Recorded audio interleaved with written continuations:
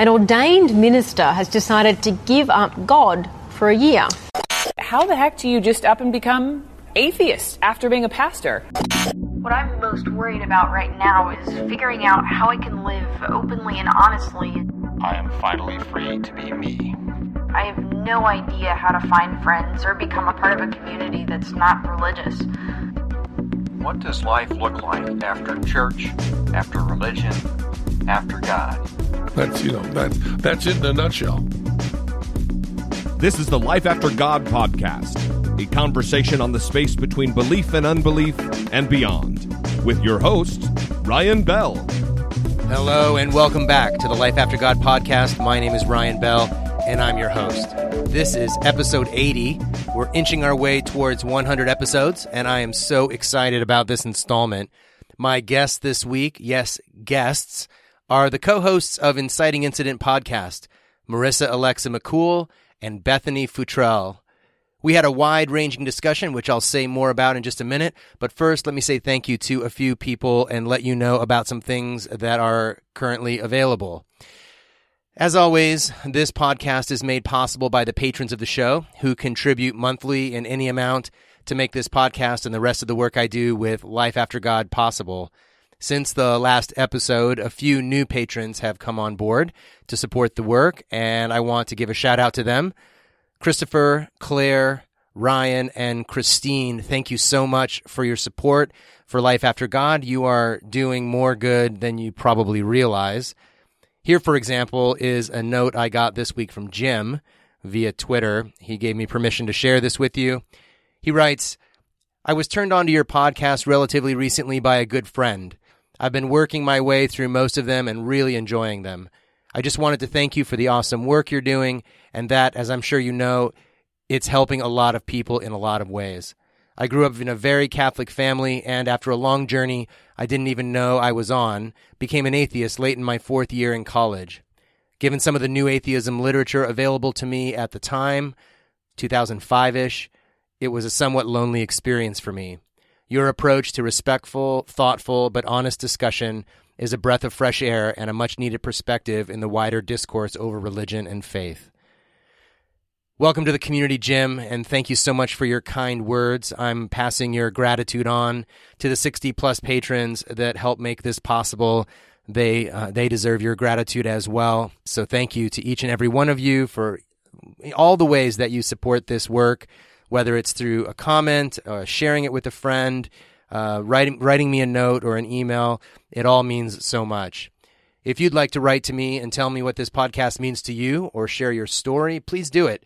You can write to me at ryan@lifeaftergod.org.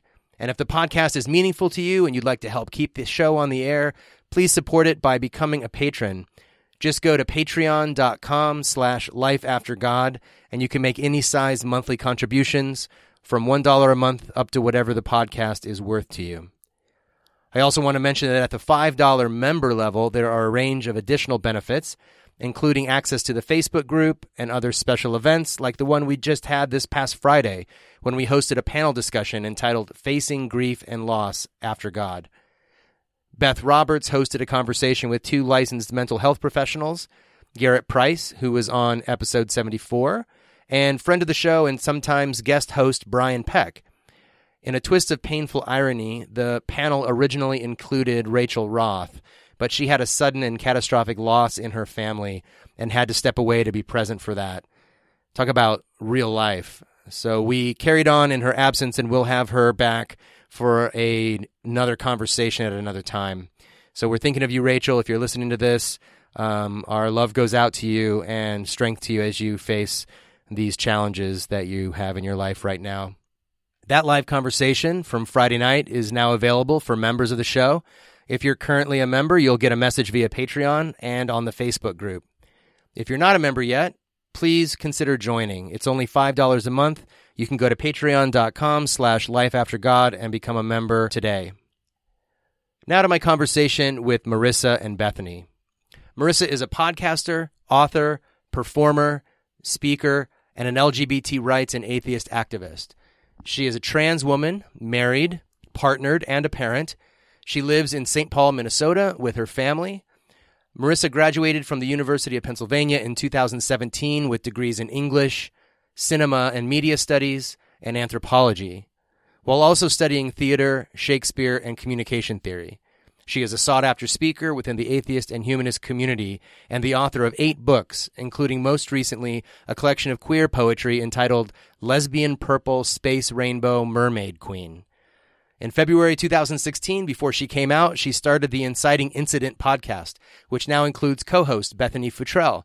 Marissa is also the co-host with Ari Stillman of The Cis Are Getting Out of Hand, a trans-specific show using humor and skits to talk about issues that the trans community faces, specifically for a trans audience. Bethany Futrell is a podcaster and atheist activist with Chicago Atheists.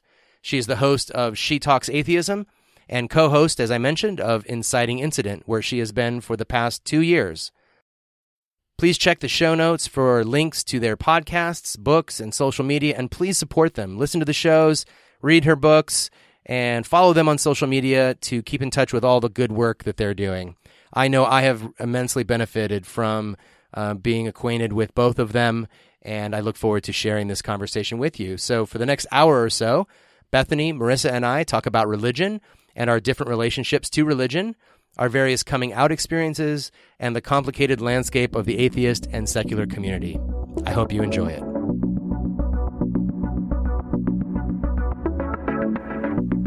Marissa and Bethany, welcome to the Life After God podcast. Thanks for having us. Thank you so much. It's actually nice to be on a show together that's not ours. Yeah. Oh my God, it's so exciting. And I was just on your show not too long ago, so here the three of us are again. So yeah, thanks for making the time and coordinating 3 schedules. This is great. I told you, I got tired of seeing all my friends go on your show and like, hey, like we met. Hello.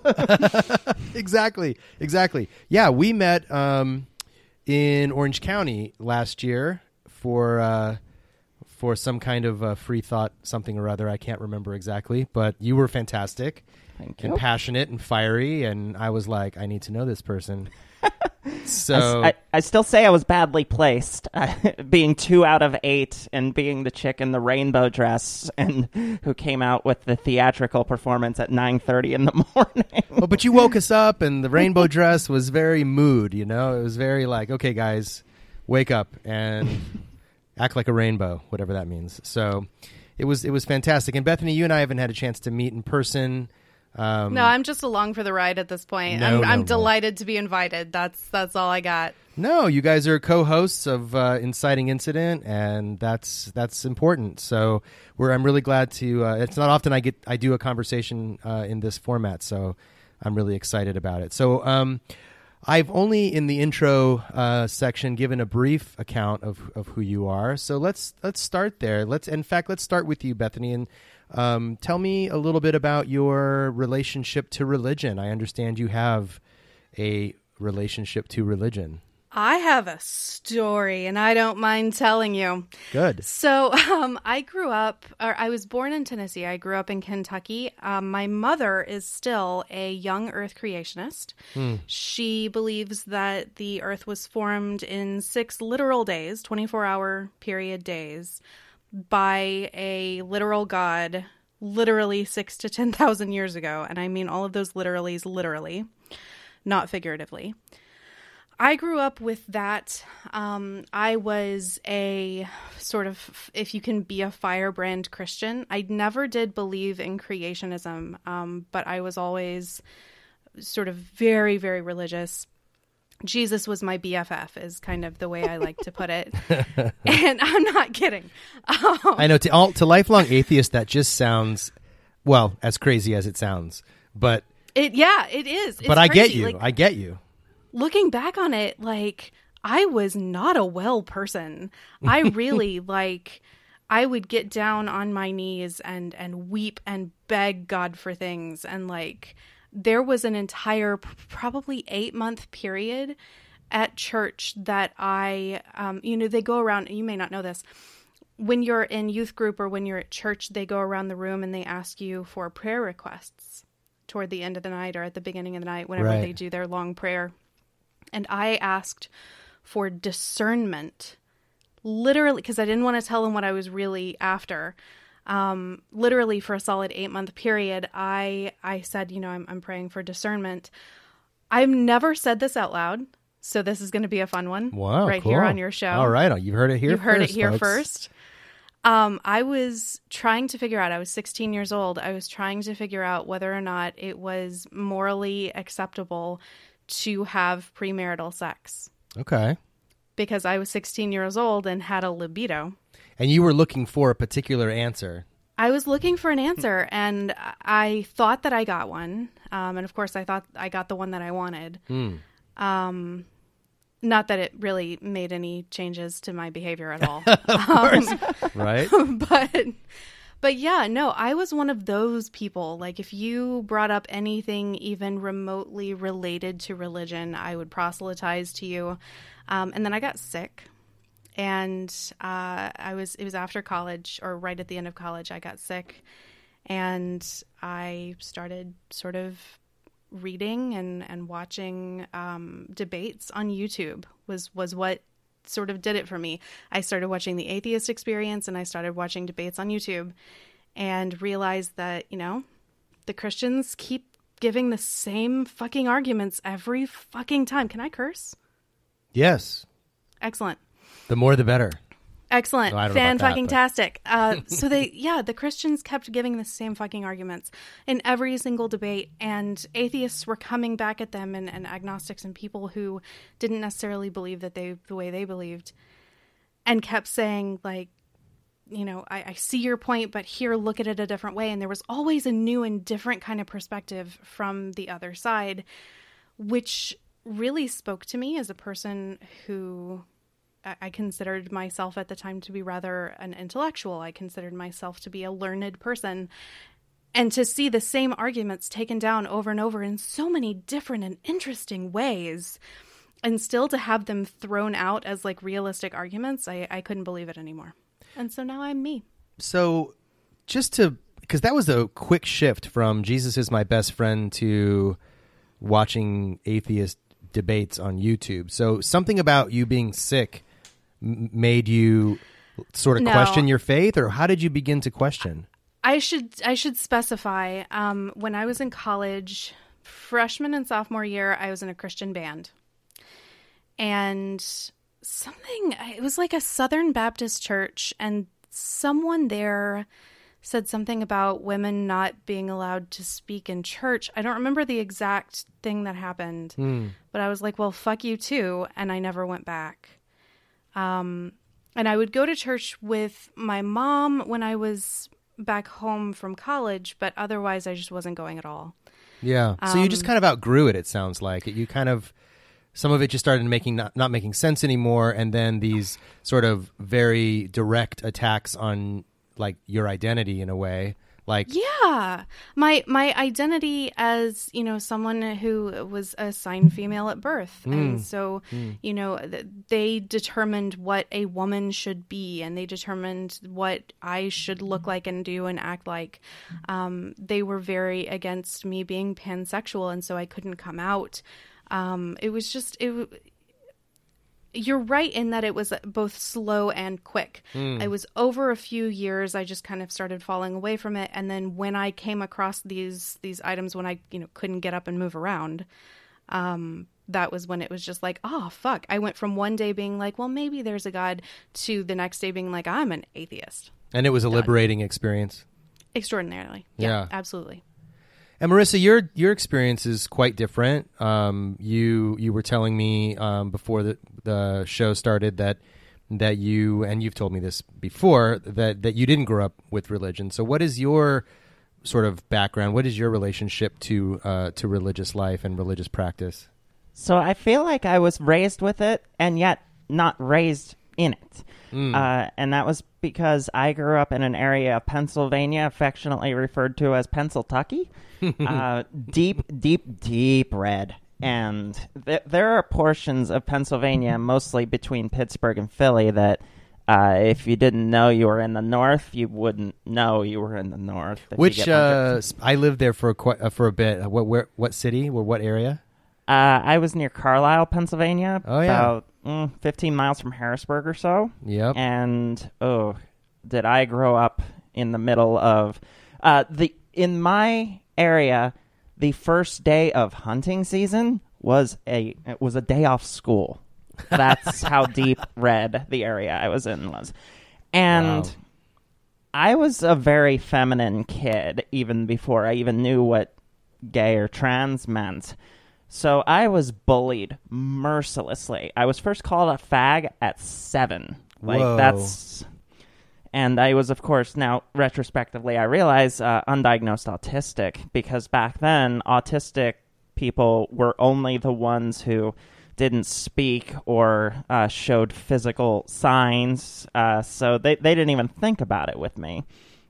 But it was a daily thing of being tormented and harassed by people. And, of course, every time, when I was a little older, anytime I would get interested in a girl, they would, oh, why don't you come to my church with me? But since my parents really didn't raise me in it, it was more of an intellectual, curiosity and, wanting to be able to spend time with my girlfriend than it was any kind of religious pursuit. And I would say I tried a couple times, but the longest time that I ever actively participated was probably 2 months. This is all still during high school time of life-ish? It's high school, late teens, that area. Yeah. And I just, even when I was genuinely trying, I was pretty aware of the fact that I was trying to convince myself of it much more than actually believing it. And I think after one particular, which my friend who went with me once affectionately referred to it as freak church, that scared me away pretty much permanently. And I can also remember my dad taking me down for baseball training when I was about 13, because I was a very, very active baseball player. So I played year-round. And we went to a Baptist church in Cartersville, Georgia. Okay. And I've never even heard of Cartersville, Georgia. It's near Atlanta, and it was a completely new experience for me as someone who didn't spend much time in the South. But what that last experience didn't scare away, that did. Wow.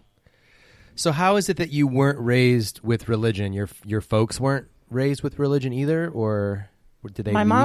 My mom was a Methodist, still is still making apologies for the bullshit that just went down in the Methodist church. But I can remember going to church at maybe 5 or 6, and then it just kind of it was an effort thing, if anything. She just didn't bother.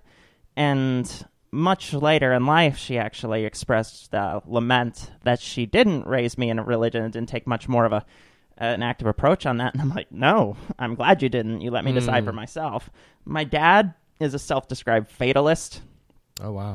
He'll go with my mother to church to, humor her or, just be present. But, his side of the family is very, very isolated and very private. They're the kind of people that when there's a death in the family, they won't even publish it for 3 months. And, you have funerals at the gravesite, like I said, 3 months afterwards. And it's very hush-hush. You don't talk about anything personal ever. So that's probably the most I know about my dad's religiosity, because he doesn't talk about it, and we're not particularly close anyway. So, right. Yeah, so you just sort of, even though you were in this very conservative, very sort of Bible Belt-ish part of the country, you sort of dodged the bullet in the sense that, your folks didn't really insist on it or drag you to church a lot. How did you get into, I guess, the atheist community and the atheist activism it wasn't obviously in retaliation, or not retaliation is the wrong word, but in reaction to being raised religious? So how did you find your way into this kind of world? Well, I grew up in the theater. That was the only place where I wasn't just tormented. And spending time in theater, folks, you get to meet gay people. And, I didn't know what trans was at the time, but, I recognized that people back then even were trans. But, I was there before the school even had a GSA. My sister was actually one of the founding members of it, and she's 4 years younger than me. But I got involved because as I was coming of age, the big fight about gay marriage was first starting. And I just saw all the people that were nice to me, the only people who were nice to me, the theater kids and the goths, were really upset about this. And I became a young activist mostly because of that. And I also got introduced to this comedian named George Carlin, and I listened to him talk about religion, and that really started to open avenues of conversation for me, which is, of course, where my mother expressed regret for not raising me with religion. But I would say I went through a period where I wanted to learn about every religion. Like 17, 18, I checked out every religious book. I checked out the Bible, the Quran, the Satanic Bible, even some of the wooey stuff. Like, I just tore through it. I even read the Necronomicon. And it all seemed like bullshit to me. So, besides the fact that I would attend places because I wanted to be with a girlfriend or something like that, like, it just never landed with me. And the freak church I told you about was in 2004 in the midst of the Bush election, which was, of course, decided because of gay people. And that's really when I got into activism. And, you know, I spent my 20s not being much of an activist after I moved around a lot. But when I got back into college and was at the university that Trump went to for my undergrad, that became much more prominent. And, you know, I got introduced to atheist podcasting because I had watched atheist YouTube shows, unfortunately not ones as good as Bethany did. I was unfortunately introduced to The Amazing Atheists. Oh, no. And, you know, I watched a few of those videos when it was about religion and stuff, and it was fine. And then it started getting so anti-feminist that I'm like, I don't think I would have participated in this. And it was another 3 years before my sister introduced me to the Scathing Atheist. And then I found out that there were actually humanist, empathetic people in the atheist community. And that's when I started to pay attention a lot more. Yeah. Wow, it's interesting. And Bethany, how about you? How did you go from sort of, I guess, deciding you didn't believe in all that stuff, you know, that your parents were teaching you? A lot of people, you know, come to that juncture in their life and they just walk away and they are kind of like, sometimes we say apatheists, you know, they're just apathetic about they, you know, they don't believe in God, but they don't care to be activists. How did you get into this line of work in terms of being an atheist activist podcaster? You know, you thought you were misspeaking earlier when you said retribution, but you did not misspeak. Okay. You were correct. No, for me, I told you, when I was a religious person and Jesus was my BFF, I was the kind of person who would sort of redirect everything back in my life to religion.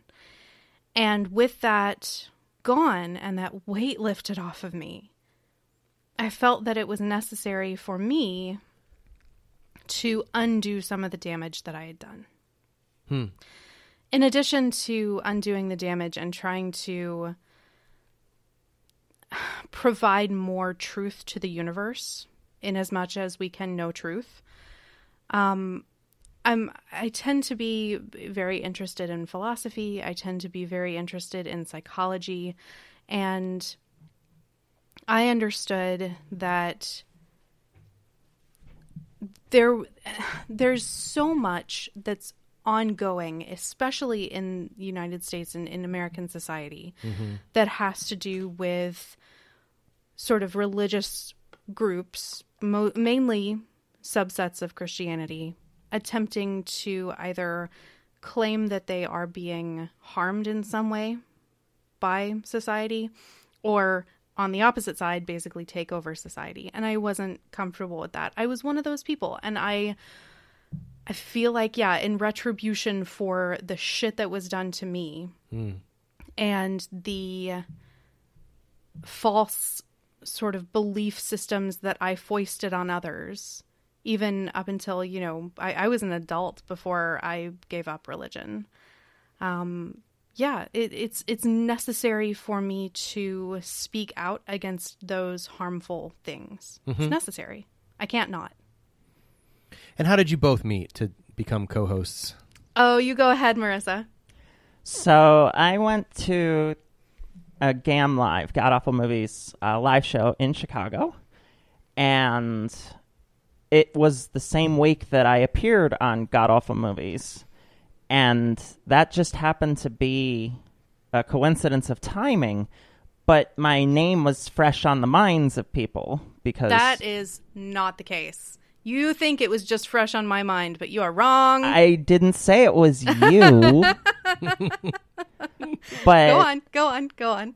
But going to that event, like, that was how most people recognized me. At the pre-show dinner, people were coming up and saying, "Oh, I heard you on GAM this week." I'm like, "You know who I am?" Like, just kind of having that moment. Wow. And I'm talking to somebody, I don't even know who, but Aiden, my partner, tells me that there's someone who wants to meet me, but they're a little too nervous to come over, and that he encouraged them to do so. And then I met Bethany. That's awesome. That is an accurate statement. I was chatting. I was trying to network because we were starting up the Chicago Atheist Society right about that time. And so I was networking at the event and happened across Aiden and started chatting, and Aiden mentioned your name. And I said, "Oh my God, you know Marissa?" And he lit up like a fucking Christmas tree and said, "Yeah, I know Marissa. Why don't you follow me? Come over here. I'll introduce you. She will love that you want to talk to her." And I was like, "Okay, I'm going. Are you really sure? Like, she's not like talking to everybody else that's not me at this event?" And showed up and sort of Aiden introduced me, and we got to chatting. And shortly thereafter, we hooked back up because I think you invited Kristen and me. I had a different show, which is now defunct, with another lovely trans friend of mine named Kristen, all about movies. And so you came on our show to talk about a movie, and we went on your show to talk about talking about movies. And that's it. And how long have you've been doing this for how long together now? Well, I introduced Bethany as my co-host at episode 100, which was live in Carlisle, Pennsylvania, with several notable names in the atheist community. Wow. But before that, like, we reviewed a movie that is a notorious LGBT movie called But I'm a Cheerleader. And Bethany and I talked so much that the episode had to be 2 parts long. Like, the episode was longer than the movie. It's true. And, that's a true story. Yeah, and Bethany's co-host wasn't particularly interested in, like, social commentary and things like that, and Bethany and I are just going back and forth at it like we've always known each other. And when I came out as transgender, the litany of co-hosts that I had throughout that time, like, the show dynamic changed. I started as a film podcaster too, but coming out as trans in 2016 sort of changed that dynamic, and the previous co-hosts that I had weren't exactly down for that, getting political and being super serious. And I tried several different people, but after Bethany and I had that episode together, I had already invited her to the live show, and it was right before I actually got her there that I invited her to be the co-host. And we did the first half. I had a few different people on, and then the second half I was interviewing former NFL player Chris Cluey, who, if there was one man on this planet that could make me go straight, it's Chris Cluey. Oh yeah, I wouldn't throw him out of bed. And then I introduced Bethany as the co-host, and that was July 2017. And July 15th. Oh. No, 13th. No, you're right. It was the 13th, and then we were there the next morning. So you're coming up on 2-year anniversary here. Yep. Coming up on it. And our 100 episodes together. So wow, that's pretty fantastic. Crazy. Yeah, so it's twice twice a week? No, once a week. Once a week. The show used to be twice a week, but Okay. then I put it down to once a week when the topics changed, because it was a lot easier to talk about movies and pop culture twice a week than it was to try to talk about serious stuff twice a week. Because after our show, I Yeah. need a cigarette and I don't even smoke. Well, yeah, and it's just a lot of research too. I mean, I think one of the things that's true for me, and my show only goes every other week, and then I sort of reserve the option of having a bonus episode on the odd weeks. And I mean, I often will read an entire book in preparation for, an interview with an author. So it's a lot of work, a lot of prep work. I'm sure, you have the same experience. I want to pose something for conversation, and I'm going to apologize in advance that this might get a little rambly on my end because I'm not quite sure how to approach it. But let me just dive in here and see where we go. So I feel, atheism being basically one very simple concept that atheists don't believe in the existence of any gods or any, I guess we could say, even supernatural. Point of order. Yes. Atheists fail to believe in the existence of a God. If we're going to talk about rejecting the null hypothesis, at least let us talk about it in those terms. Sure. Right? Okay. Yeah, I tend to feel like atheism is a kind of a strong, more of a claim than the absence of a claim. But I've always heard it as that would be anti-theism. So perhaps we're saying the same thing, but differently. It may be. I mean, I think there's different people that would frame it different ways, and I like to try to be as generous about definitions as I can, because I don't like to get into a bunch of super squabbles over definitions. But I know that some I'm people. the semantics queen. Well, then let's go at it here.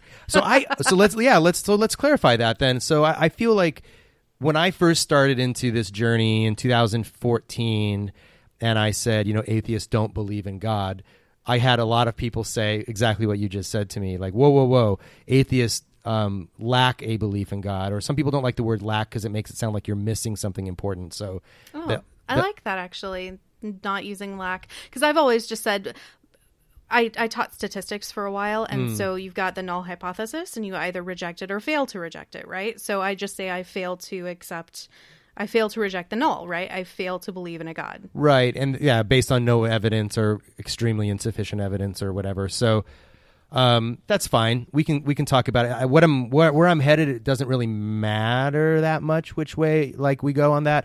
I've gone from being more or less I would think of agnosticism as kind of being unsure. And so for me to say I'm an atheist is more of a claim. I really don't. I feel confident in saying I don't. You think there's not a God? I think there's not a God. Yeah. Okay. And I would. It's sort of a binary yes no kind of thing for me. And I'm like, no. Okay. So,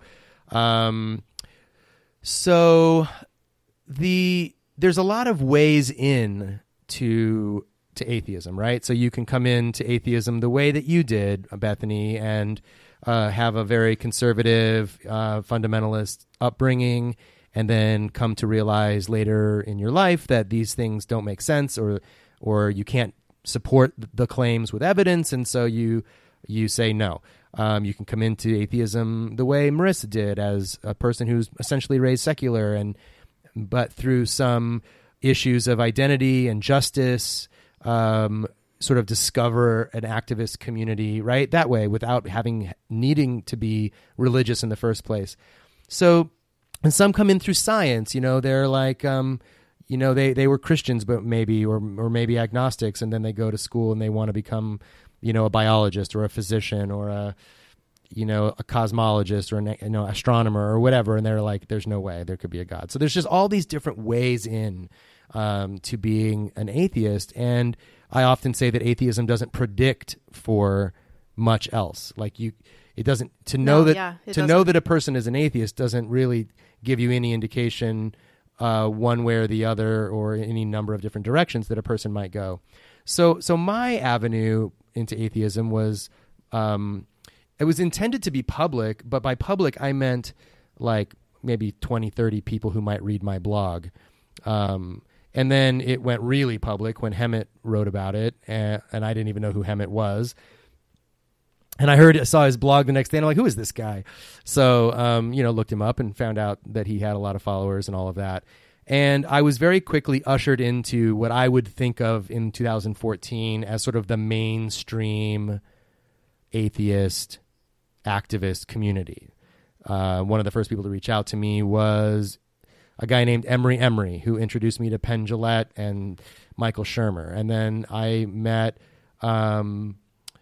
I would say one of the other early people to reach out to me was Matt Dillahunty. And then along the way, I met Seth Andrews. And, that was sort of like the way that I came into atheism. I was at the last TAM in Las Vegas where I met Randy, and I met all these people because suddenly people were making a film about my experience and they wanted me to interview with all these people. I did not know who Penn Jillette was when I was told, you need to go to Vegas. Penn wants to have you on Sunday school. And I was like, who's Penn Jillette? And they're like, really?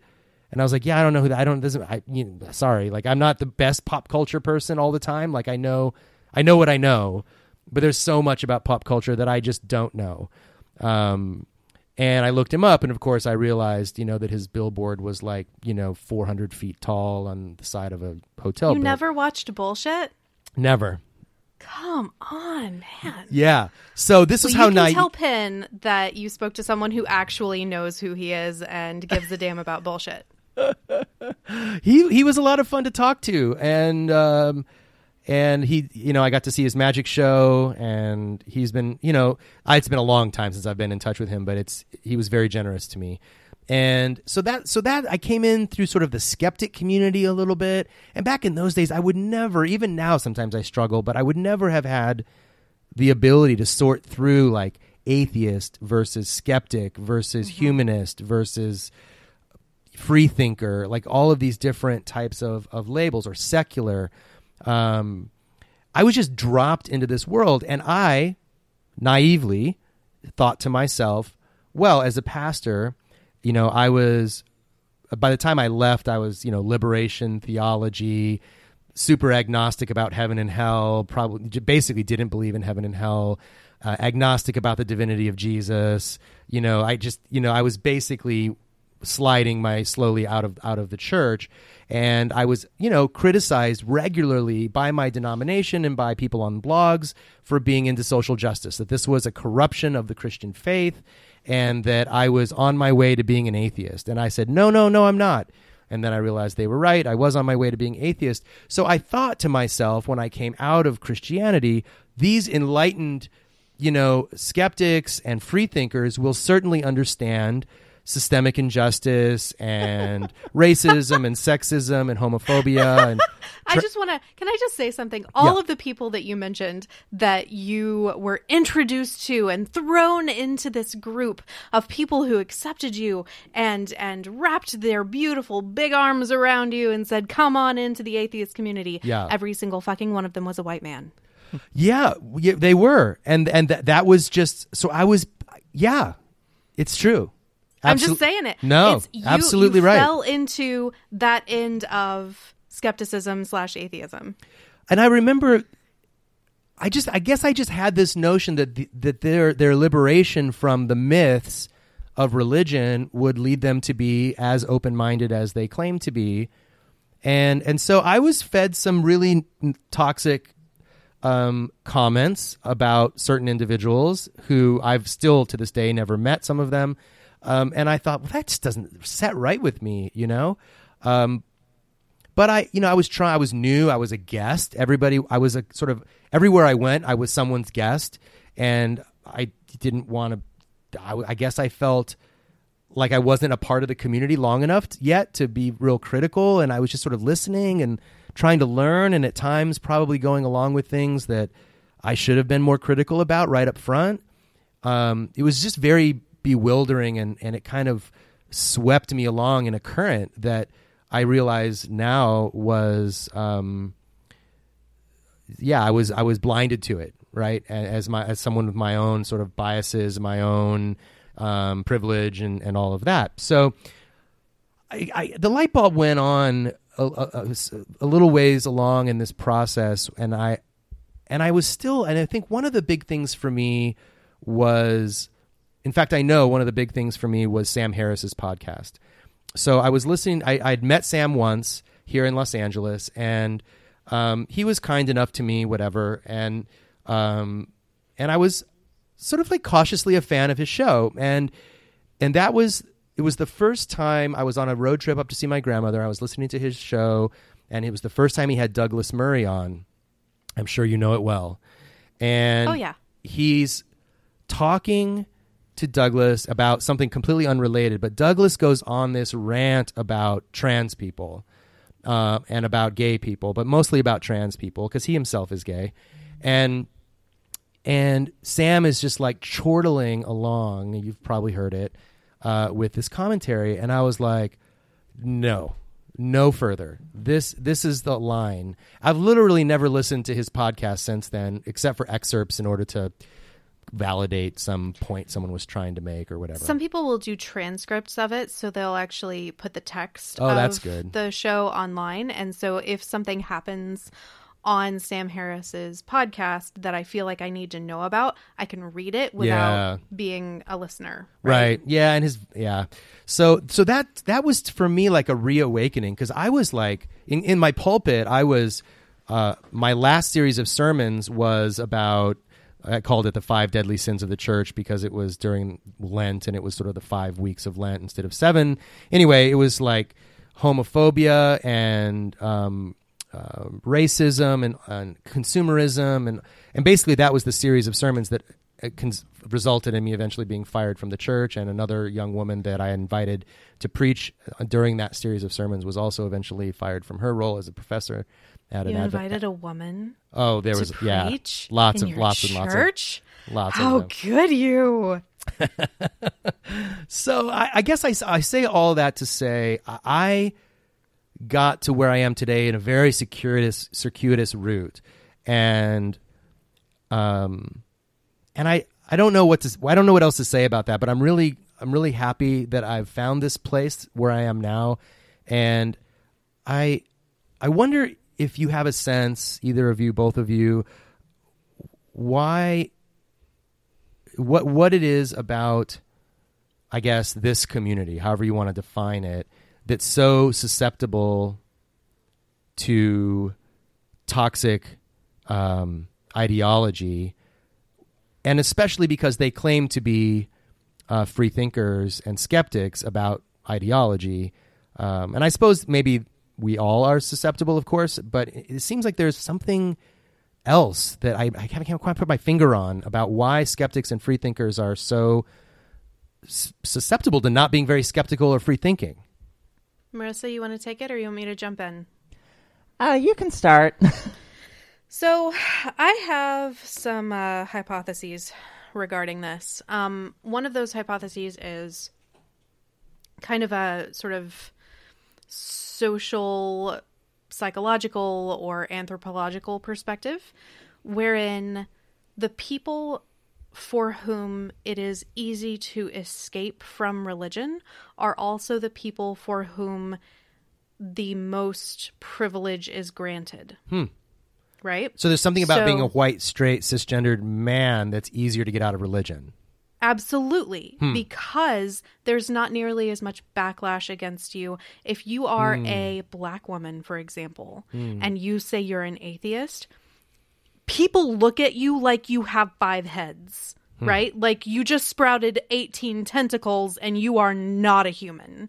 If you are a woman, like I grew up being told that my place was in the home, that I was supposed to have kids and take care of my husband one day, and that I needed to be meek and mild. And there are very specific behavior patterns that are demanded of people that the church defines as female, right?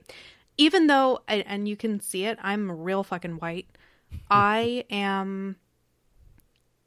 lived it, right? I lived those demands from the people around me socially and in my family and from the church. And so it is harder for me, even a not particularly poor, not particularly, I didn't have a lot of trouble in school. I don't have a lot of, other issues. I'm white, but just being a person that the church defines as female, those things that are required of me make it harder for me to act out. Side note. Yeah. I will say, when I was growing up, when I was little, I think I was 5 or 6 years old. My mother asked me what I wanted to be when I grew up, and I said I wanted to be a missionary's wife. Not a missionary. Not a missionary. I didn't know women could be missionaries. I knew that there were missionaries and they had wives that went with them. And I wanted to learn languages and go places. So I think that's part of it. I think it's that anthropological part. I have some other theories. I'm going to let Marissa jump in. Well, you mentioned that your last sermon was on the 5 major sins of the church, right? And just because someone figures out that they don't believe in God anymore doesn't mean that those sins necessarily go away. So when you have a lot of privileged folk coming out of church where they've had 40 years of bigotry inscribed into their tabula rasa, they don't automatically lose all their other shitty behavior just because they don't believe in God anymore. And for people who claim to be skeptics but also stop their inquiry into their past thought at I don't believe in God, you put a bunch of them together and suddenly they're still exhibiting some of the same behaviors that they were in the church, just now they're also congratulating each other on being smarter than everybody else. So what ends up happening is, the white man is treated as the universal default in everything, and their experience isn't encountering homophobia, transphobia, racism, other kinds of bigotry, and they go, well, that's not my experience of the atheist community. You just must be making it up. And you're so overly fragile. sensitive. They didn't say that about you. Yeah. It was a general statement. Why did you take it to heart like that? So, being at the epicenter of the 2016 election as I was, and I came out publicly like a month before it, so I had great timing. Wow. That's my girl. A lot of us were looking toward the atheist community, the biggest names in the atheist community, like as, hey, we're really terrified right now. Please help us. And a lot of them went, well, Trump's really your fault if you think about it. You're a boutique issue and they got too much media attention and we should be focusing on other things rather than where people go to the bathroom. And all of us, you pushed trans those people too far. Yeah. Yeah. So we were what supposedly left-wing people were finding in common with right-wingers, because there's still this portion of the left wing that is desperate to make friends with their political enemies and be like, yeah, we don't agree on much, but those trans people are weird, right? So a lot of us felt pretty alienated. Wow. Yeah. Yeah. It's just a weird, it almost feels like there's these like societal taboos that eventually there's enough people that come along that maybe it tips to a majority, maybe a subtle majority, like 55 to 60%, or whatever.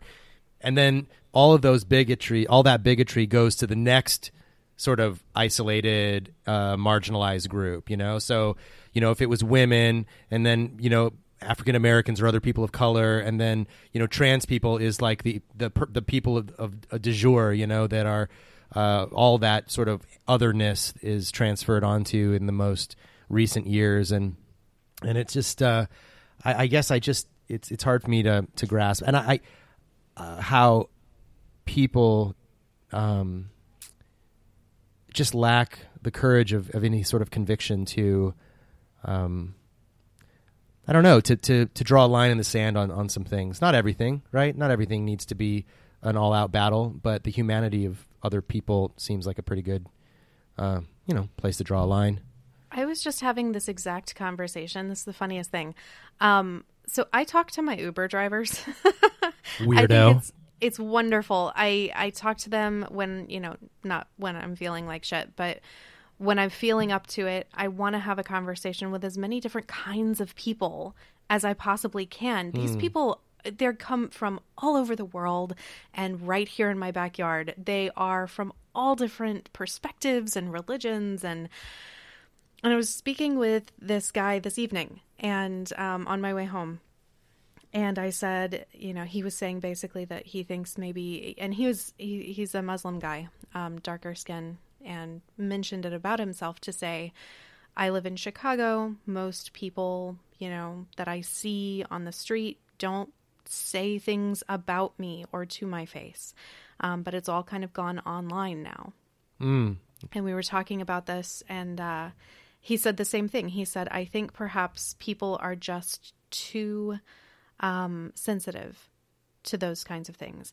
And I responded with, listen, when it comes to me as a person who has a decent amount of privilege, I mean, comparatively, like intersectionally speaking, Sure. I can maybe take it if I'm traveling abroad and someone makes a comment about me being an ugly American, right? Like, I can take that shit. But if someone is sexually harassing me at work, or if someone is directly stating that my beautiful and wonderful co-host doesn't deserve humanity, right? Doesn't deserve to live as the person that she is, that's not something that we can just let roll off of us. That's not something that we're being overly sensitive about. And so I totally see both perspectives of like, we're going to be more and more sensitized to the hate and to the, bad behaviors of the other side when they are more and more vocal. When there's a Unite the Right rally where a bunch of white dudes carrying tiki torches shout, Jews will not replace us. Like, the more that kind of stuff happens in the real world and not just on those deep, dark online spaces where people are physically removed from one another, the more it's happening in the real world, the more we're sensitized to it. And so it's this vicious circle, right? Yeah. And I think part of becoming an atheist and a humanist for me is part of the reckoning of that is recognizing that this is the one life that I have, right? There's no do-over, there's no plan B, there's no going to heaven and, having all the problems erased magically somehow and living in paradise. And, life is too short to entertain destructive ideas and behaviors. Like I think there's a sense among the privileged in certain community spaces, and right now we're talking about the atheist space. So there's a sense that people who draw lines like that, even around the most serious cases, are causing division, right? In the community. I hear that a lot. That this is, an outrage brigade or a group of people who loves to draw lines in the sand, hard and fast, and cause division.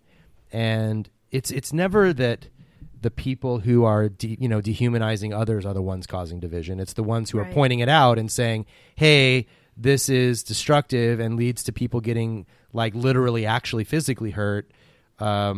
This is not okay in a deep fundamental sense. This is not like a difference of opinion. Do you prefer Bernie Sanders or Elizabeth Warren? This is, should people be granted the privileges of humanity? I don't understand why. For me, I guess I was raised a people pleaser, and so my tendency is to like not want to upset people.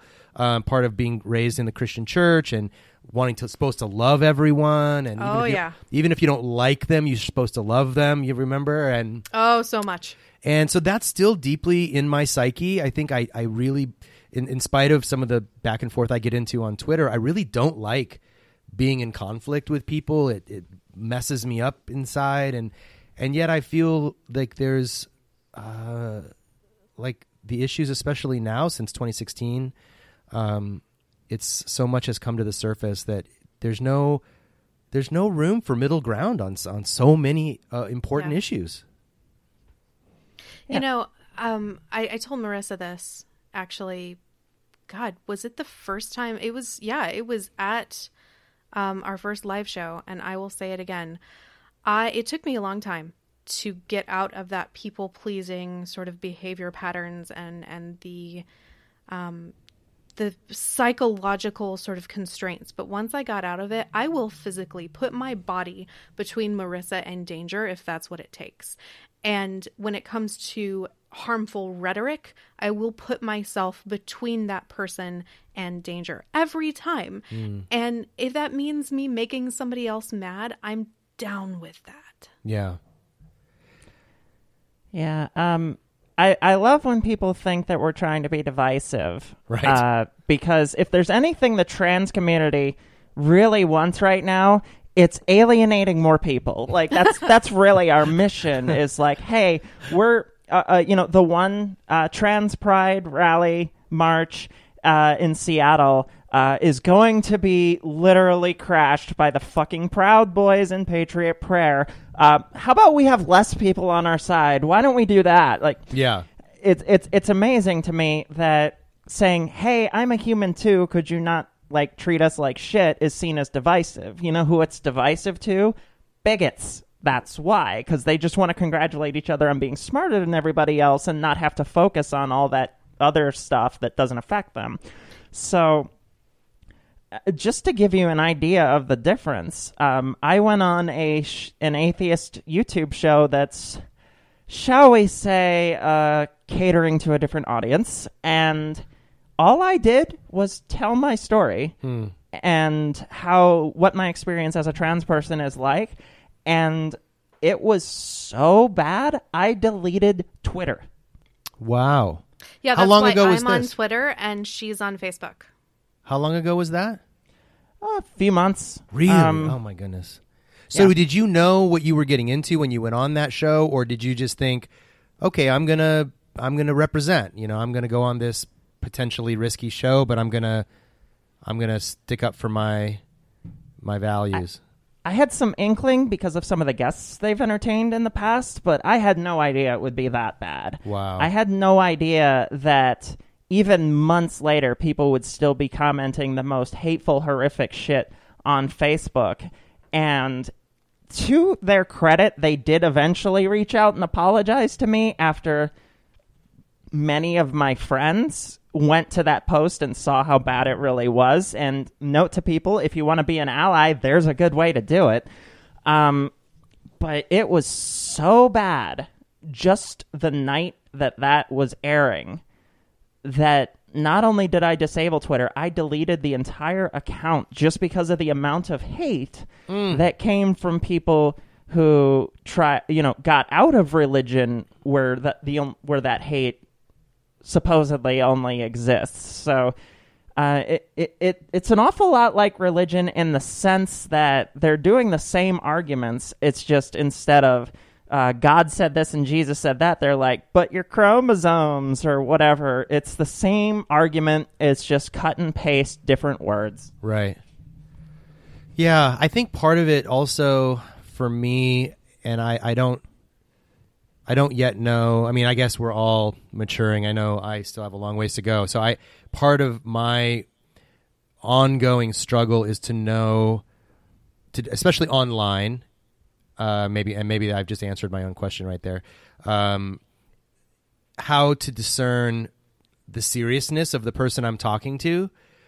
So I usually try to go into most engagements with people believing that they're operating in good faith or that they would be responsive to, good reason or even anecdotal. What percentage of people that you've ever talked to, and I'm sorry to cut you off. No, go for it. What percentage of people that you ever talk to are really willing to listen to good reason? I don't know. It's not big for me.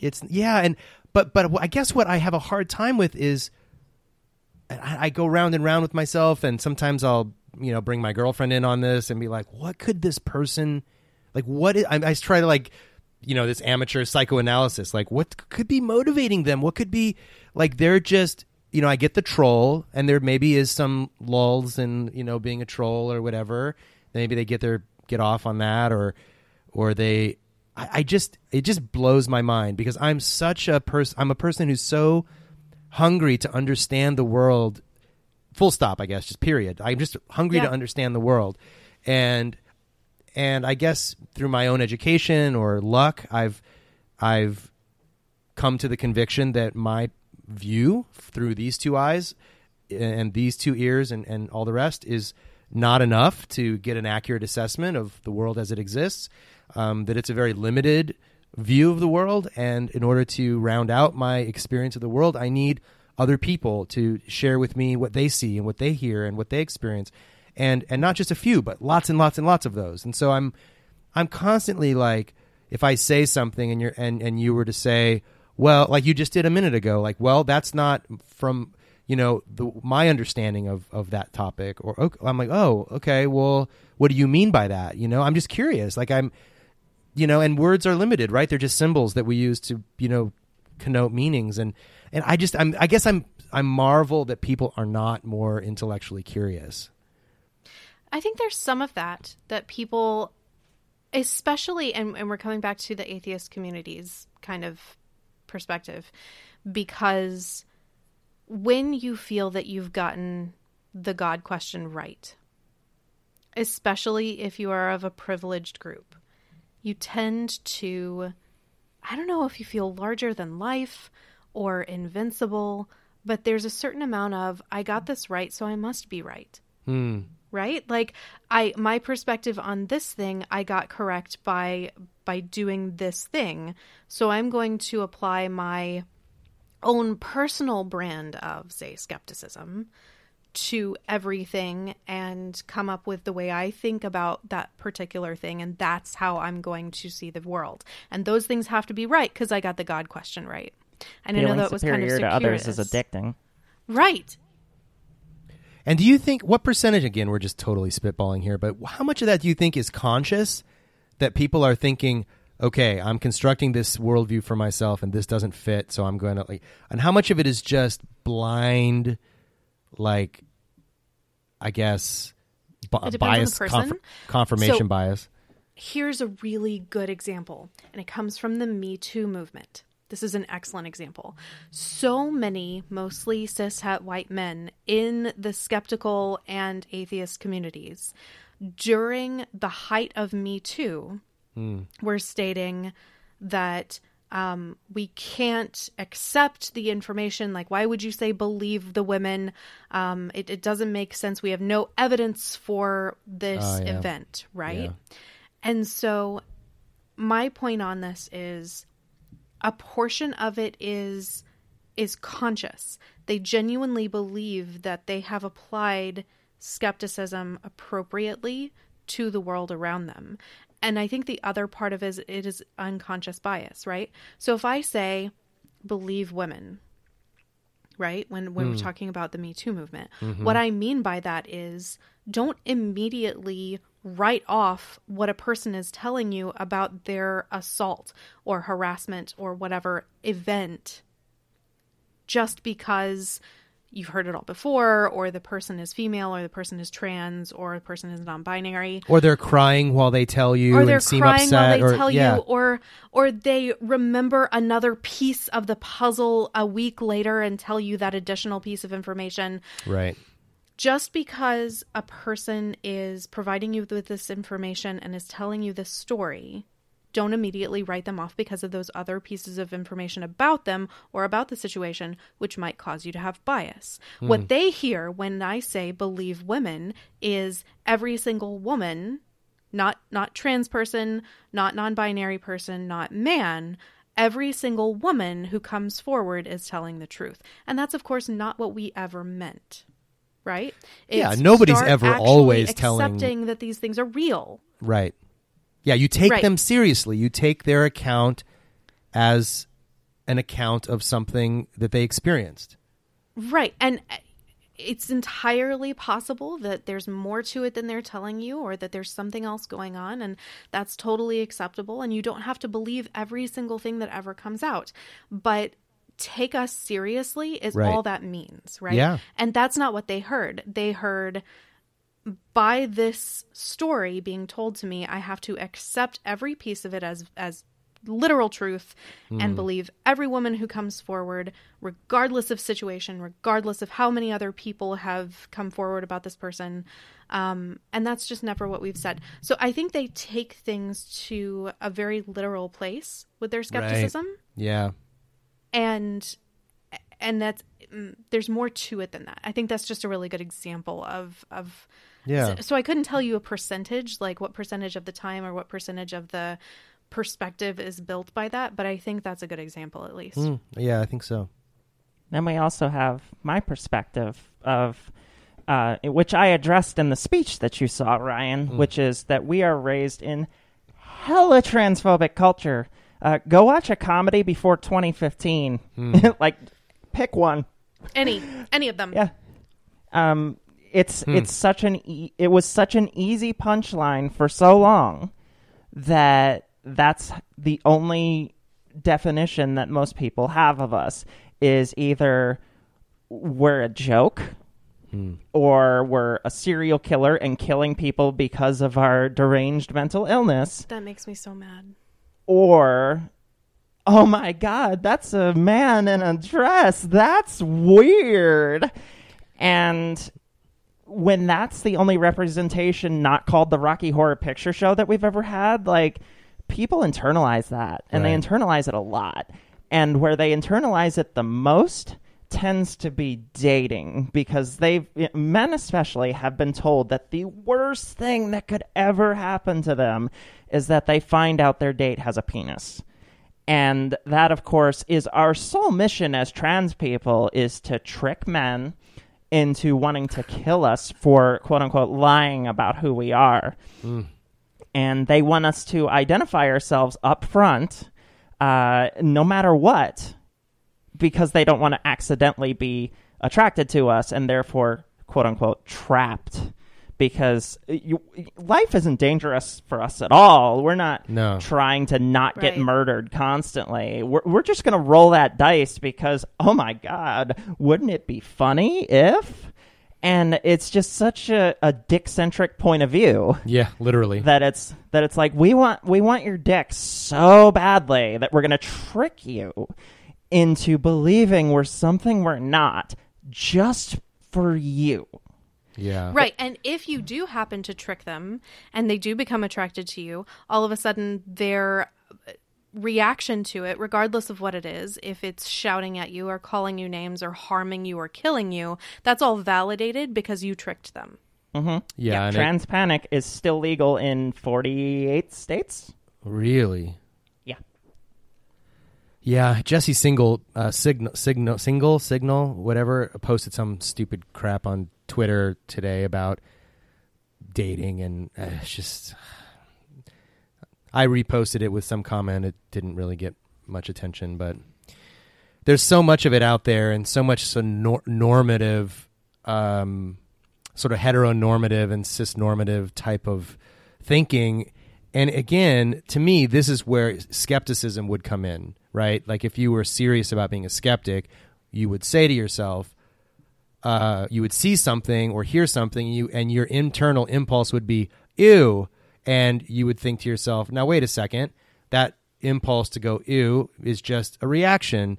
Maybe it's not informed. Maybe, I need to think about how I've been, all of that, right? All that self-analysis, all that thinking that we are supposed to be doing. But it just seems like, no, that just gut level reaction to something we don't understand or don't know about or have been misled or lied to about for years and years and years, or made the punchline of a joke, as you were saying, just becomes the thing that is super comfortable to just go with it. Because that narrative kind of reinforces the normative nature of my own existence. Well, we're kind of running to the end of time, and I don't want to end on this note. So what I want to ask you both to reflect on is what you do. How do you survive in these Trump years? Like, what do you do for joy, for pleasure, for love, for happiness? How do you keep your mental health? Not that you always do. None of us probably always do. We all have our shitty days. But What do you go for when you're like, okay, I need some uplift? Well, first of all, I have one show that just makes fun of all the cis people, so it's fun to get a little back. I call it Trans Happy Hour, and the whole point of it is we're not going to stop to define shit for you. We're just going to make fun of you and tease you because, you don't like it so much when it's in your direction, do you? I want to listen to that. Yeah. So the show name is The Cis Are Getting Out of Hand, so you pretty much know what you're getting into. Interestingly enough, I was just at queer prom, and a total stranger came up and was introduced to me and said, "Oh, she kind of reminds me of Marissa Alexa McCool." and I was like, "Hi." I am that person.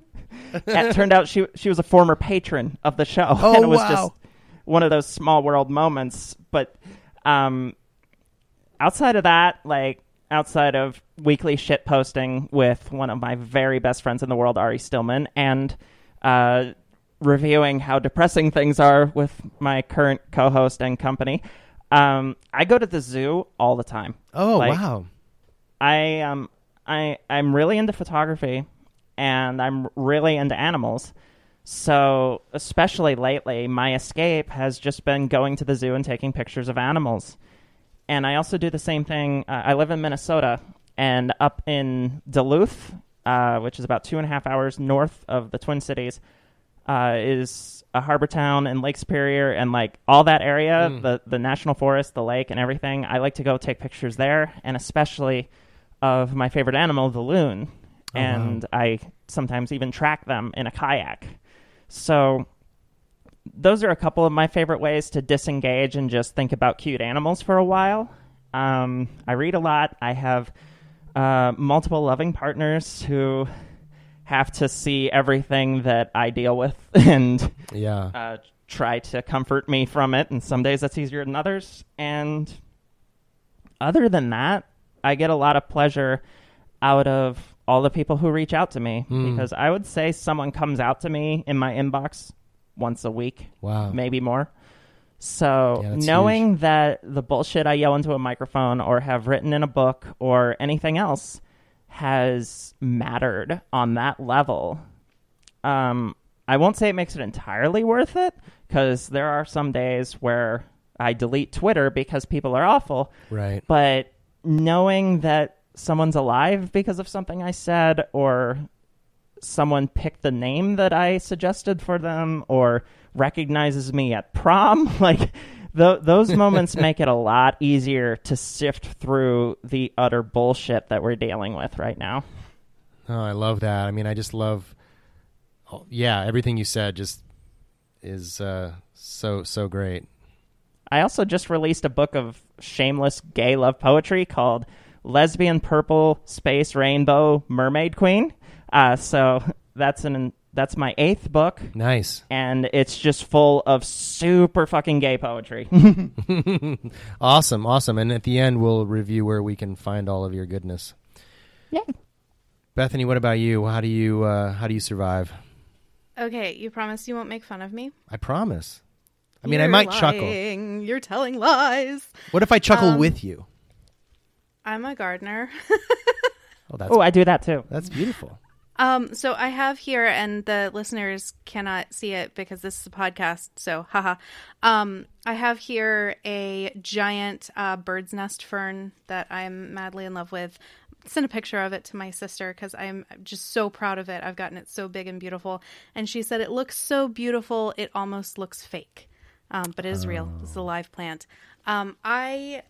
Gardening is one of those things that for me kind of ties me to something alive that is in absolutely no way related to Donald Trump or the shit that's going down, or politics, or hateful people on the internet, or discrimination, or any of those things. When I am planting, and I stopped wearing gloves to plant because I actually kind of like getting the dirt under my fingernails. I'm physically interacting with a living thing and helping that thing to grow and flourish. But that thing has absolutely no ties to the harmful things and the harmful people around me. So that's one thing that is, and I've said that on our show before. That's one thing that's really personal for me. And if I can just encourage your listeners to find that thing that is their heart, right? Like gardening and I have 2 cats. You probably heard them at the beginning of the show. They were meowing at me. They are in no way tied to the horrible people around me. And so when I get home from a long, hard day at work, where in addition to all of the shit that I have to deal with at work and all the craziness going on in my life, there was also terrible news or another mass shooting or something terrible, I sit down and I transplant a plant, or I curl up with my cats and we watch really interesting things on TV. I'm also rereading the Constitution, which I think, and I will say I'm rereading it. I did read it before. It's been a few years. I feel like if I am, especially for 2020, if I am expecting the people whom I want to represent me to know our laws and to have done this, then I should have also done this. Right? Right. Yeah. And so I'm refamiliarizing myself with the Constitution, which is really interesting. Quick note. I'm not sure if people know this. The 5th sentence in the Constitution is actually the 3/5 compromise. And that's if you include the preamble. So that's way up there. Get past that real early and then get into the better stuff. Interesting. That's a good point. Like I don't know that I've actually sat down and read the Constitution or the Bill of Rights since I was in school. Like, and I'm talking about like high school, not college and after. Yeah, do it. Seriously. Actually, and again, if this is something that your listeners want to try, just Google U.S. Constitution, and one of the top results is the U.S. Constitution's webpage where they have it all transcribed. And the really cool thing is they have all of the portions that have been amended linked to their amendments. Oh, nice. So you can it's read all it together. kind of It's not that long, right? I mean, you could read it in an evening. Well, if you're going to read the Constitution and the Bill of Rights and all of the amendments thereafter, it takes a while. Okay. But yeah, no, I'm going through it kind of slowly and methodically and refamiliarizing myself with the founding document of my country, because I feel like I'm not comfortable living in a country where all of this is going down. I'm not comfortable living in a country where we let people die of preventable illness. I'm not comfortable living in a country where, again, white men can bounce around with tiki torches and shout terrible things about minorities, or where my co-host feels uncomfortable going to the bathroom in like half of the country or more. I'm not comfortable with those things, and I'm not leaving. So we need to do something to fix it. Yeah. Yeah. And even where the Constitution is not adequate, there's, it's been amended before and it may need to be amended in the future. It's a living document, but to be familiar with it, to know kind of what we're starting with, to say, just for someone to say, well, that's legal. So, and like, we'll just, lots of things have been legal in the past that are no longer legal. So, I think it's a great point, especially when so much has been done in recent years to undermine the Constitution.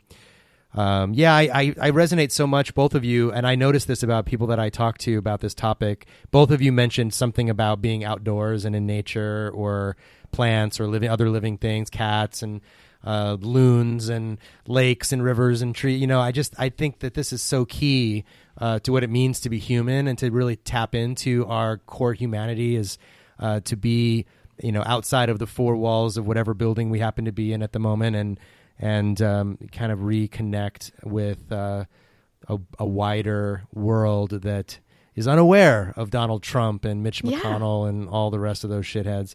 So I love that. I love. I do the same. I love to cook. Cooking for me is probably what gardening is like for you. Probably like I sort of temporarily forget that there's something to be worried about. For me, it is unplugging like that and just saying, okay, it'll be there in a minute. I'll get back to it. My girlfriend's out of town, and I said to her on the phone the other day, I said, while you were out of town, I watched When They See Us. the 4-part documentary about the Central Park Five, and Yeah. and I said I figured you may not have wanted to endure that with me, and she may get around to it, but it was like labor, it was like serious labor to watch that. It was beautifully done, amazing. I highly recommend it to everyone. It happened the year I graduated from high school, and I knew quite a bit about, contemporaneously, I knew a lot about Tiananmen Square, which happened that year. I knew about the fall of the Berlin Wall that year. I didn't know, humble confession, I didn't know that much growing up about the Central Park Five case, and it's a brutal reality. So, I think we can't just hide our heads in the sand, and the three of us are in no danger of hiding our heads in the sand. But to get our head, to once in a while put our heads in the sand and enjoy something that makes us happy is so crucial to being healthy, and just happy to hear your both of your stories about how that works for you. Yeah, we both have loving partners, I think is part of it too. Big deal. Yeah. We have, even if it's the family we've chosen, Yep. It's the family that's there, and loves us and cares for us. I think that's the other part of it, is connecting with something that's outside of those four walls, but also connecting with the really important things that are within those four walls. Yeah, absolutely. Well said. Final thoughts, where we can, final reflections, and then where we can connect with you and the work you're doing. The best thing I can say is, if someone doesn't have your experience, listen to them. Whether it's a trans person, whether it's someone of a different ethnicity, whether it's someone who came out of a different religion to atheism, whether it's any way, listen. And try not to get defensive. If you have a defensive reaction, ask yourself why that bothers you so much. If someone has a different story because they're, say, a black woman coming out of the church, and you're a white dude, probably not the same story. We learn from each other, and we have to get out of the idea that what we experience is the only way that it happens.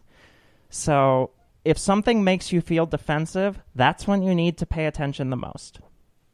That's solid gold right there. If you're looking for a way to take part and you don't have any idea how to do it, you say to yourself, I am a cishet white dude, but I care about what's happening to the people around me. And intersectionally speaking, the people who are more marginalized than I am. Or if you are a marginalized person who has more privilege than someone else, weaponize your privilege for good. And that means when you are at work and you hear someone tell a joke that is insensitive or harassy or harmful to a marginalized people, don't just chuckle along. Don't be Sam Harris. Don't be what's his face that was on the Access Hollywood with Trump. Right. Be an ally in the spaces where maybe there's not even a trans person or a black person or a woman or a person who's marginalized more than you are, even in the room with you. Start in those places and weaponize your privilege for good. And that's a way to at least start being the right kind of ally, and the kind of ally that we really, really need you to be right now. Perfect. Beautifully said. Thank you both so much for coming on the show tonight. I appreciate your insights and sharing so vulnerably. And I will put in the show notes links to where we can find your books, Marissa, and your podcast. And I just want to thank you, Bethany and Marissa, for taking the time to talk to me tonight. And I highly encourage all of you to check out their podcast, Inciting Incident, and all of the other podcasts. And I do mean all the other podcasts that they are involved in. Thanks again so much. Thank you. It was our pleasure. Thank you so much for tuning in and sharing a portion of your day with me. If you want to learn more about the Life After God community and all the things we're doing, there are a lot of ways to do that, starting with our website, lifeaftergod.org. There you will see links to all of our social media and the Patreon page, which is one of the main ways I stay in touch with fans of the show, both those who are patrons and those who aren't. So follow me on Patreon, whether you can support the show financially or not. I can't emphasize enough how grateful I am for all of your support, listening, sharing, writing in, and participating in the conversation. If you have any questions or want to be more involved in the Life After God community, please email me at ryan@lifeaftergod.org. I'm especially grateful for a new producer of the show, Christopher. Thank you for your support, my friend. Until next time, my name is Ryan Bell, and this has been the Life After God podcast.